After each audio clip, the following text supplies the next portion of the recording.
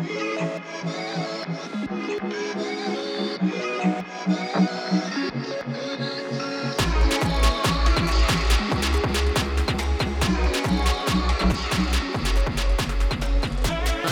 to everyone listening, today on the podcast, we have Jessica Morehouse. She is a money expert, financial educator, and owner and CEO of More Money Media, Inc.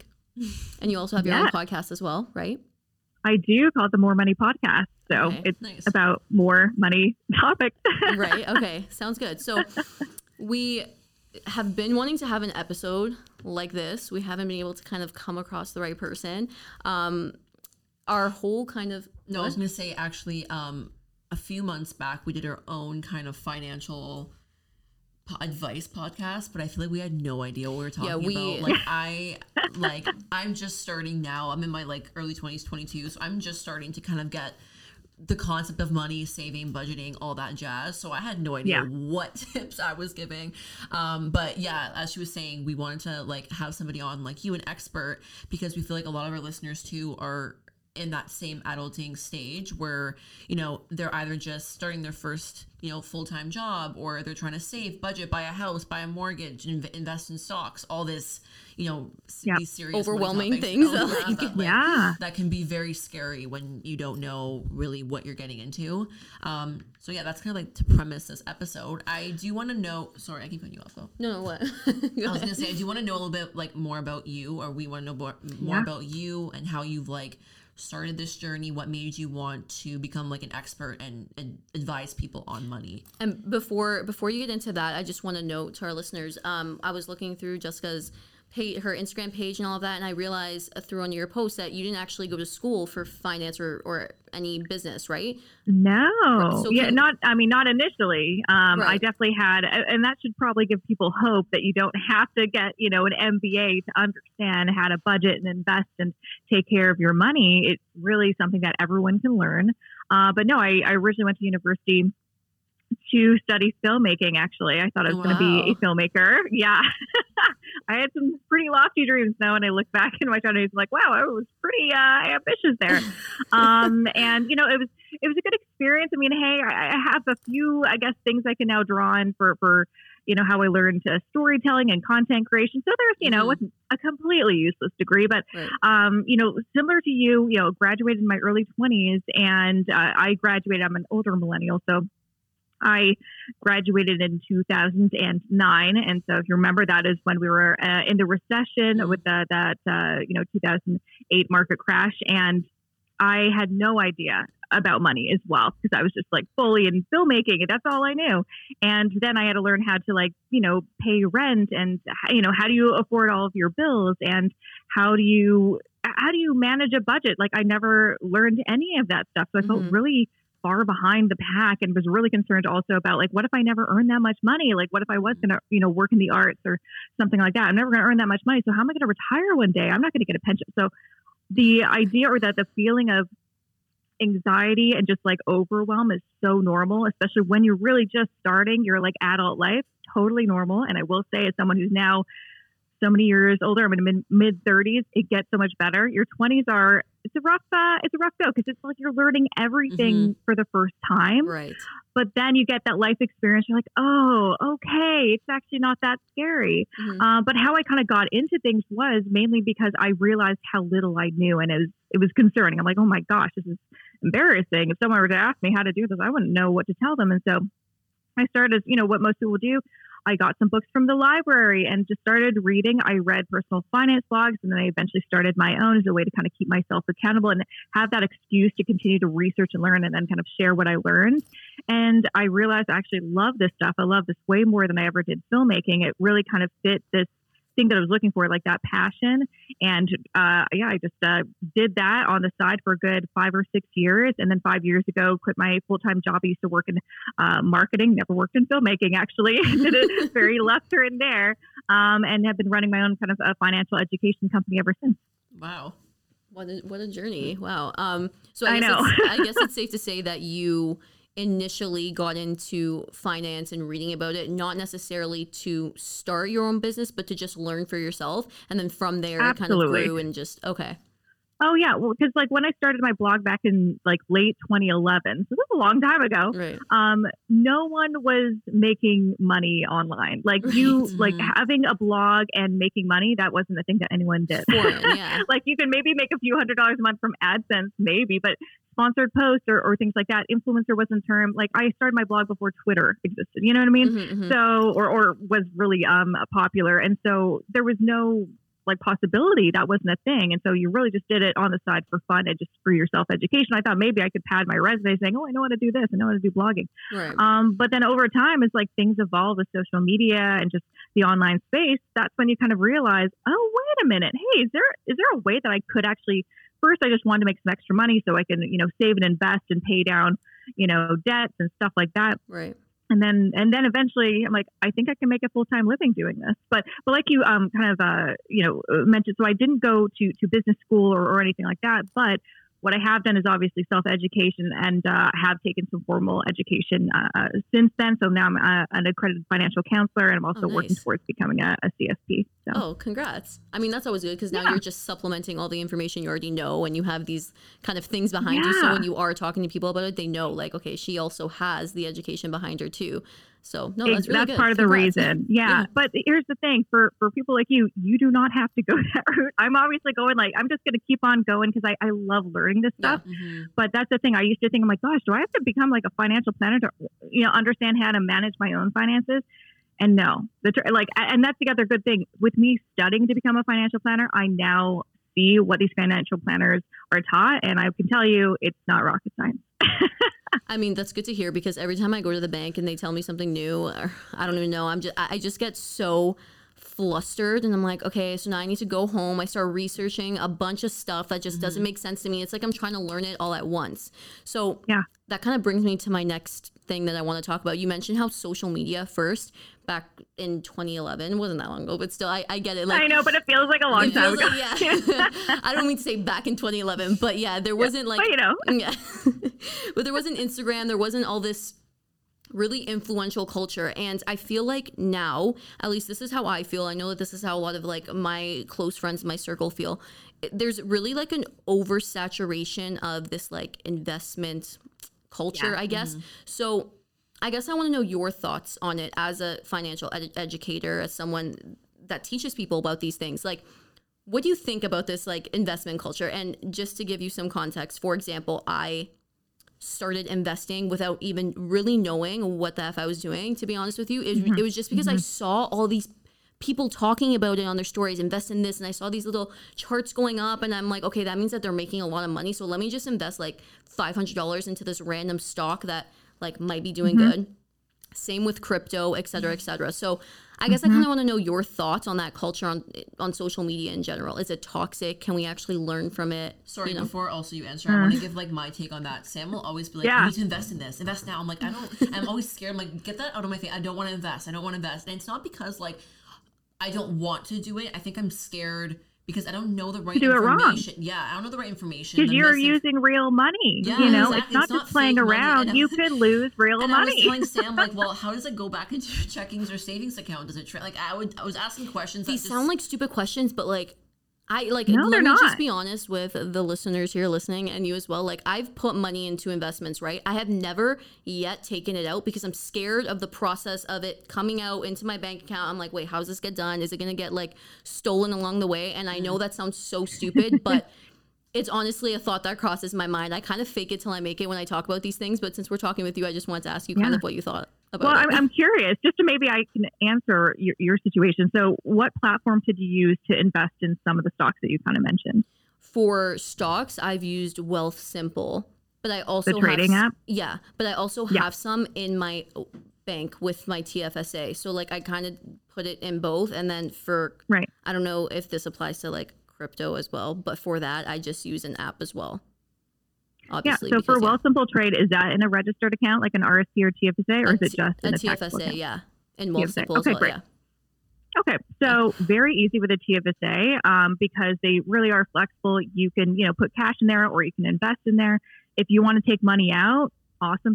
And if you're like, I want to actually cash out, this might actually be the time to do it because we're at the end of the year. So what happens is if you withdraw funds from your TFSA, let's say you withdraw, $6,000 or $5,000, for example, from your TFSA, in the next tax year, and starting January 2022, you get that room back. So you never lose it if you make withdrawal. So that's kind of nice. Oh, okay. And honestly, I'm pretty sure with that platform or other similar platforms, it's literally just a button that says withdraw, and then you connect it to your bank, and then it's like and nothing's going to happen with. Okay, got it. No, very easy. I've done it myself, but yeah, until you've done it before, you're like, I don't know how this works, right? Again, it comes with experience. Now, with your bank, I'm going to guess that you have a TFSA is most likely in a portfolio of mutual funds.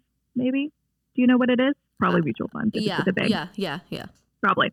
If you work with an advisor, that's definitely what they told you. Yeah.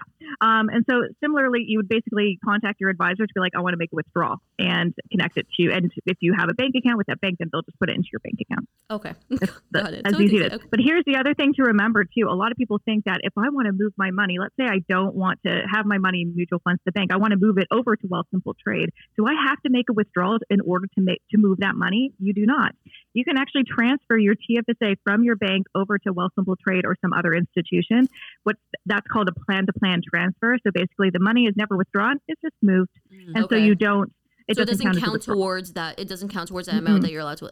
Okay, interesting. That's good to know. I didn't know that. Yeah, but that's not a dumb question. It's like, how would you know unless you've done it? And how would you know unless you knew what to ask your advisor, right? But So going back to your questions about kind of the rise of all of this, investing information online, and I feel like it's really exploded. I don't know about you, but for me, it's like, wow, there's never been more information online on like Instagram and TikTok, because the pandemic and everyone was at home, right? And I know it's been around, these, people that are like investing bros and whatnot have been online for a long time, especially on YouTube and stuff. But I feel like there's been an explosion the past couple of years. And I've never gotten more questions about things like, should I buy this stock? Should I buy cryptocurrency and stuff like that? Like I've never seen before. And I think it's one good thing is, hey, there's more information out there. More people are thinking about investing and maybe they wouldn't have this early on. True. So there's, and it's never been easier to invest, which is great.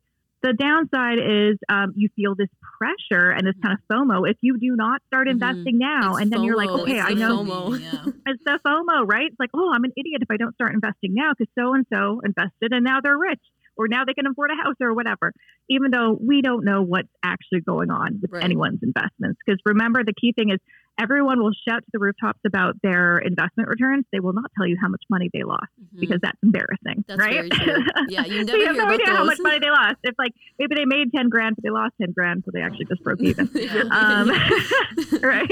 Right. So I think it's really important to be very careful. Just like any kind of thing that you're researching, like diet culture and stuff, there's some scammy, scary things out there. There's also some people providing good information. So you've got to really understand who is providing this information and take everything with a grain of salt that you find on social media. Like even for me, I'm on social media, but I can't share every in and out on everything on social media. It's just like a little clip. And so it's really important to read kind of like those more long form, pieces of research, books, blogs, articles on like the Financial Post, the Globe and Mail, things like that, to really kind of educate. But yeah, just be careful with, I've been getting, so many questions about like Forex trading and crypto and stuff like that. And for the most part, I feel like most investors, especially young, new investors, don't even need to touch any of that kind of stuff. You don't need to be an investor. You don't have to invest in individual stocks or cryptocurrency or anything kind of crazy. For me, one kind of investing strategy that I've been part of for a long time is called passive investing. So if you've ever heard, maybe you've seen this online, index funds, investing, that's what it's about. Most people, I think it's actually becoming less popular, which I'm totally cool with because it's not sexy, it's boring, and it's very simple. All it means is investing in a diversified fund, similar to a mutual fund, either an index mutual fund or an exchange traded fund that you're basically investing in a bunch of different companies. And then, ones that are either tracking the Canadian stock market, U.S. stock market, international stock markets, or emerging markets. And then there's also bond ETFs as well. So I have a whole course that goes through all this because there is a lot to know. But I would say if you're interested in investing, one, kind of strategy that is, if you can look at historical information returns on that, index investing is a great path to do some more research on. And would you say, because I know in one of your posts you also talked about like getting rich quick versus getting rich slow. Slowly, yeah. This would be the way to kind of like accumulate that wealth over time rather than I feel like with this like investment culture on social media, it's very like get rich quick, invest in this crypto and you're gonna have like this amount of money by like next month. So that's kind of what you're touching on is like the kind of accumulating exactly. It's wealth. like, why do we have to get rich immediately? And also, you know how difficult it actually is to get, you know, those big gains, like those 10 bakers, as people say. It's ridiculous. It's very difficult to get rich quick or to make a really good, you know, investment and see it, you know, triple or quadruple in value. I personally would much rather have the certainty that I'm like, I know I am going to build wealth, but it's going to be over time. So I have to be patient and it's kind of boring. So I'd rather, you know, like my thing is, I like to get rich slowly, but eventually instead of get rich quickly, but probably not, you know? Yeah, I like that. That's so true because people like, especially our age, young adults or like in their 20s, they want to get rich quick. They always want like the fast route out, I feel. So that's why I also feel there's misinformation because they're telling you how to do it like so quickly, but is that really the good way like to do it? Is that really the right path? Yeah, and that's why there are so many of these kind of you know, new cryptocurrencies that I swear there's a new one that pops up every single week, and so many of them are scams. And people are like, oh, this is the one I'm going to jump in, and this is how I'm going to make all that money, and then you get scammed. I know I've talked to so many people who've gotten ripped off because like the platform they used crumbled, or the crypto was just total fake. So it's like you got to be really careful with some of those things. And I think what also people don't realize is, let's say you are investing in something that's, you know, like Bitcoin or something. It's like that's been around the longest. Hey, I own some Bitcoin too, not a lot, but a little bit. I think most people don't realize that. Let's say you bought it for like $10,000 and then you sold it for $50,000. You know, you have to pay tax on that gain, so that capital gain. And most people don't realize because you cannot hold cryptocurrency in a registered account. You can hold, you know, a Bitcoin ETF inside a registered account, so you can kind of get away with that. But a lot of people are, you know, investing tons of money and they don't realize that they have to pay tax on that. And that can be a significant tax burden. That's very interesting. I honestly never thought of that for crypto purposes, but that would make sense because you're technically earning money on those investments. Yeah, exactly. So that kind of brings me to the importance of having, for people like us, like for me and my sister, we talk about like saving money and all this stuff and what to save for, but how do you actually budget those savings? Because like I don't budget. I know that's probably very bad, but I graduated in the pandemic. And it was, so it was difficult to kind of find my first job, and I went through like some highs and lows of like being okay with the career I chose and kind of transitioning. So now I'm a little bit more secure in like kind of all the things that I'm doing with the podcast, with my job and everything. I'm like, okay, maybe I should now start budgeting because I'm seeing an influx of money come in, but I genuinely don't know how. I know Fran doesn't know how. I've tried different ways off things I found on like Pinterest, like those cute like budget like this, but I'm like, hey, I'm not going to be writing hearts on my butt. Like it's so much and so tedious. And, you know, I'm going to like say, and we put it in a post before, and I feel like so many people can relate to this. Like there's been times where I'm like, hey, I'm going to budget myself to, I don't know, $200 tonight. But then I end up, you know, going over that budget, and then I'm transferring savings to checkings and then spending my checkings, and my savings is going down. And I'm like, oh my God. Like, and then you're like, okay, I'll just start again next week because I didn't get it perfect this week. So I guess our question is, can you touch on the importance of budgeting, especially when you do have that influx of money coming in? Like I know a lot of people get so excited, I guess, and just kind of want to spend it all, which is, I think it's okay to want to spend the money, but I kind of want you to touch on the importance of budgeting and what like a first step to practical budgeting can be. Well, yeah, I think you touched on it. It's like money, it's okay to spend money. Money is meant to be spent, but it's like, do you want to spend it now or do you want to spend it later? And also if you wait until later, maybe there'll be more money to spend. Right. So that's kind of one thing. So what I always tell people is when it comes to budgeting, maybe give it a different label like spending plan or just like guide for your money or something like that. So it doesn't have that kind of, you know, achy feeling of budgeting.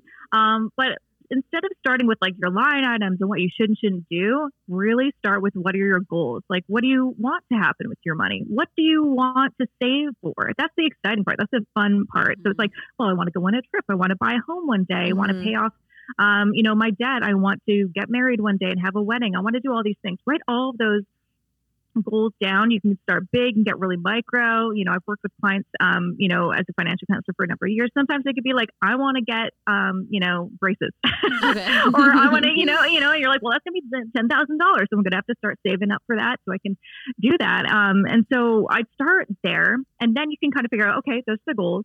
Well, when do I want to achieve them? So what's the kind of timeline for all those goals? So you can be like 10 years, 5 years, 1 year, kind of find out what are the immediate ones, what are the long-term ones. And then also figure out, okay, on an estimate, how much do I need for those goals? So braces, $10,000, a trip, $3,000, and I want to do it in a year.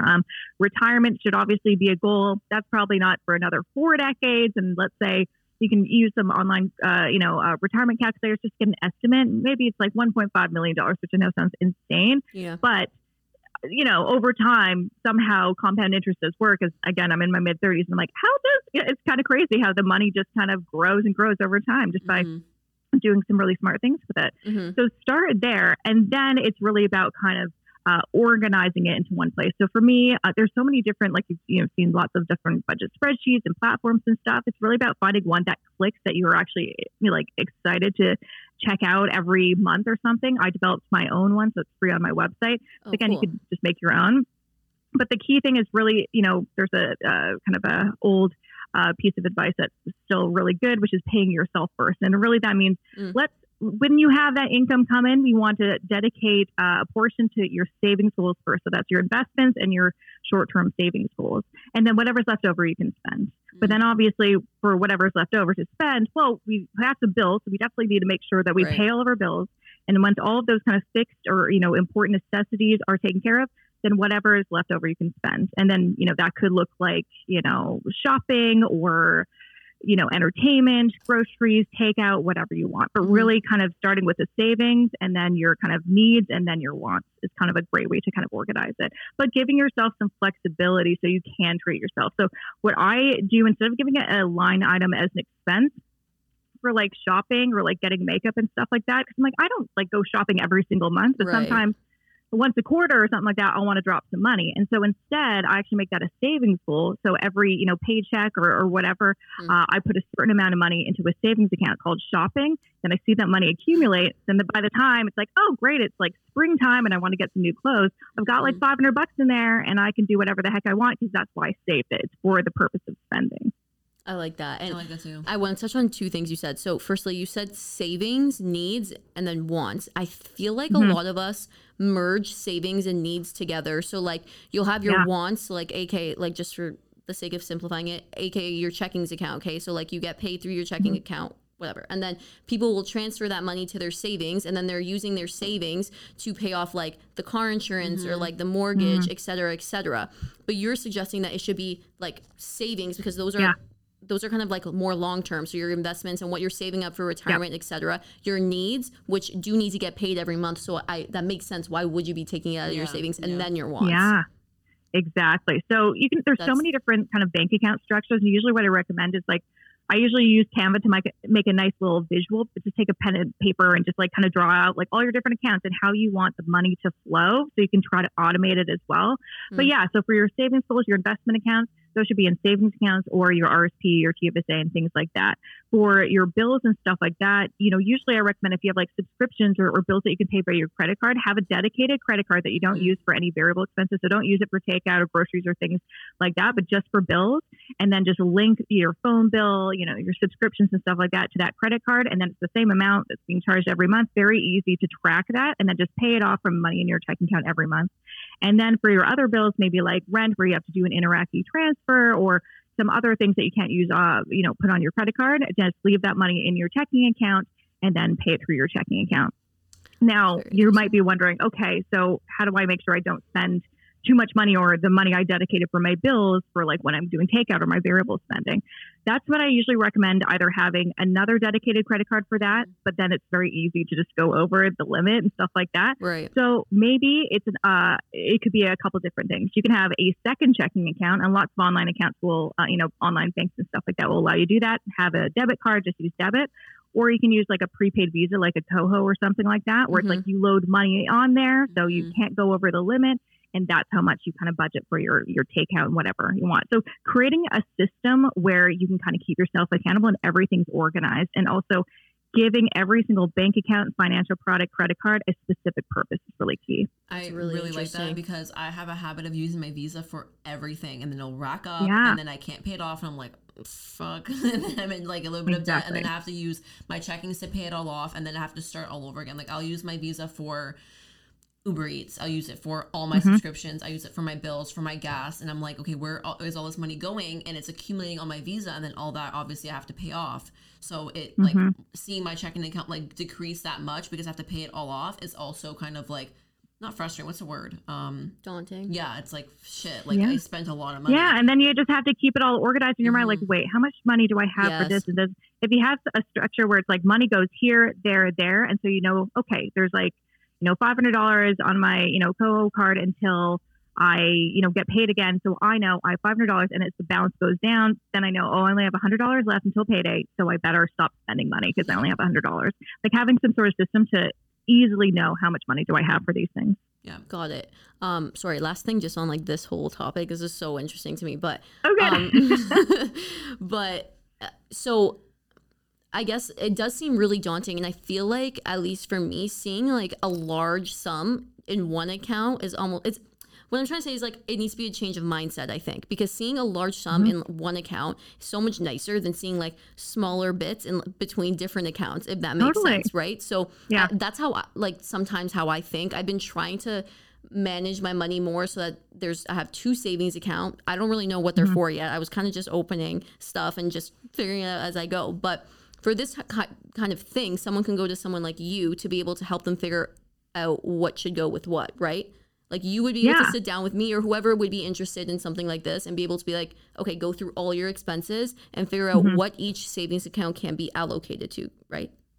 Totally. Yeah. I mean, and that's why like I made a budget spreadsheet with some like video tutorials because I put it up there for free and people download it. Then it got lots of questions like, okay, here's a tutorial on how it actually works and how you can kind of implement it for yourself. And I think that's been very helpful. But yeah, I think it's one of those things where it seems really complicated until you kind of see someone else do it. And you're like, oh, but when you said it's nice to see that big number in that one account. So why would I want to divide it into other accounts? So here's my workaround. So on top of having a budget, which is like, this is what I want to happen with my money, you also need to keep yourself accountable to be like, am I actually doing that?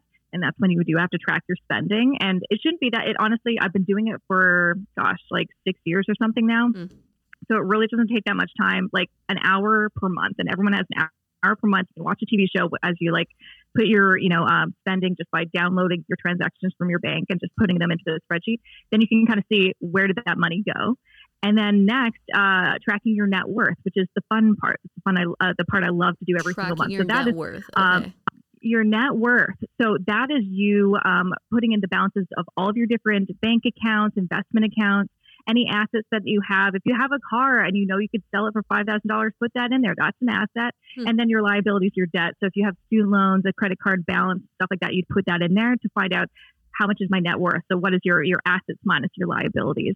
And if you do that over time, I do it on a monthly basis, that gives you motivation to see if you're paying down your debt and your debt's going down. And if you're saving more money and your investments are growing, your net worth goes up every month. And that is very exciting. But that's also a way where you could just, in the spreadsheet, it totals all of your your assets and stuff. So that'll give you that big number that kind of gives you that motivation. Oh, I've got money. That's really interesting because you can see rather than kind of being, I don't want to say sad, but like seeing things go down because you're spending so much, you can also see it go up. You can see what you're actually worth. That's really interesting. Okay.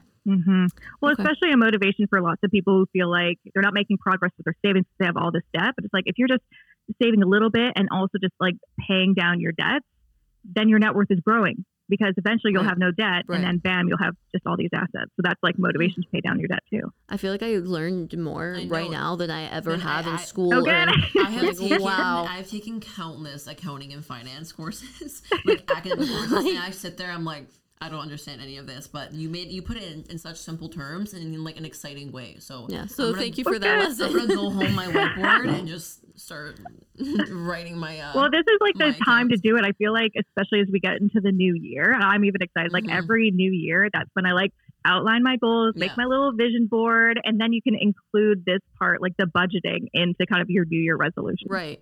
No, that makes sense. Okay. So I guess my last thing that I don't know if you have anything that you want to add, but the last thing that I kind of want to add, since we're running out of time, is financial wellness. You mentioned this on your Instagram, and I've never really heard of that term before. And like, I feel like it's associated with self-care. Correct me if I'm wrong. Yeah. But like, to me, I never thought of financial wellness with self-care. Like, to me, those two weren't terms that you're like, what is that? What are you talking about? Because most people just think, personal finance, money management, that's just a bunch of numbers and calculators and spreadsheets. But when you think about it, if you take care of your money, you're taking care of present you and future you. And that is kind of the definition of self-care. So if you are doing some of these kind of things that sound sort of boring, like, your RSPs and, paying your taxes and paying down your debt. As boring as that all sounds, again, as you get older and you look back, you're like, I was actually taking care of myself. It's nice to take a bubble bath and put on a facial mask. I love that as well. I do that once a week and it's a nice treat. But you will thank yourself future. You will be like, I'm so glad I did some of those really annoying, boring things because it really paid off. And again, like as we are in this world where things are so expensive, how are we going to pay for retirement? How are we going to own a home? It seems impossible. And believe me, even though, it seems like right now it's just so crazy and expensive. I thought the exact same thing 10 years ago when I was in my mid-20s. And so the world is never kind of fair and things are always going to happen. Things are always going to be expensive.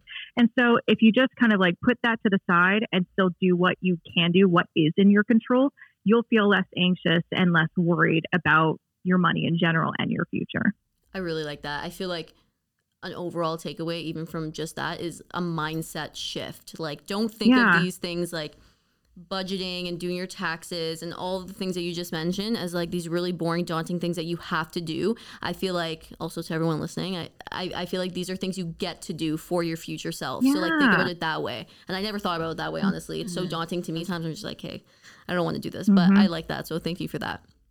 You're welcome. Okay, so I know I said that was the end, but I do want to end with just a couple rapid fire questions. We got a few in, but since we're running out of time, I'll give you two. So let me just open it up here. So number one is, you kind of touched on this, but the main difference, because I think people get confused with this, between a TFSA and an RRSP. I know that there's differences, but they're different, but they're same but different. Yeah, right, so it's like we've got a TFSA. That is your tax-free savings account. How it works is, so those are the two main registered accounts. TFSA is great, I'd say, especially for people younger who are not in a high tax bracket, that don't need a tax deduction from their RSPs. That is maybe the account that you should focus on putting your investments inside. So how it works is, we all get, a new contribution room every year. So far, the past several years, it's been $6,000. But if you've never contributed to your TFSA and maybe you're in your mid-20s and you have no idea how much room have I accumulated, go into your CRA My Account, and it'll show you exactly how much room that you have because you don't want to over contribute. But basically the concept is you're putting after tax dollars, so you don't get a tax deduction. So you've already paid tax on your income, then you contribute that money to your TFSA, but then it can grow tax free. So let's say you did buy an investment for $1,000, it doubled to $2,000, and you want to withdraw those $2,000, you don't pay any tax on that gain. Okay. Beautiful. And also you get that room back the following tax year. And so, now, an RRSP is a bit different in that you're putting pre-tax dollars, so you get that tax deduction, which can be great if you're in a higher tax bracket looking to reduce your tax liability. But it's not tax-free, you're tax deferring. So basically, you're putting this money into the account, it's going to grow, and then the idea is when you're in retirement, you're at a lower tax bracket than your working years, and you withdraw funds from your RSP, then you do pay tax on that money that you withdraw. Okay, and that makes sense because that's going to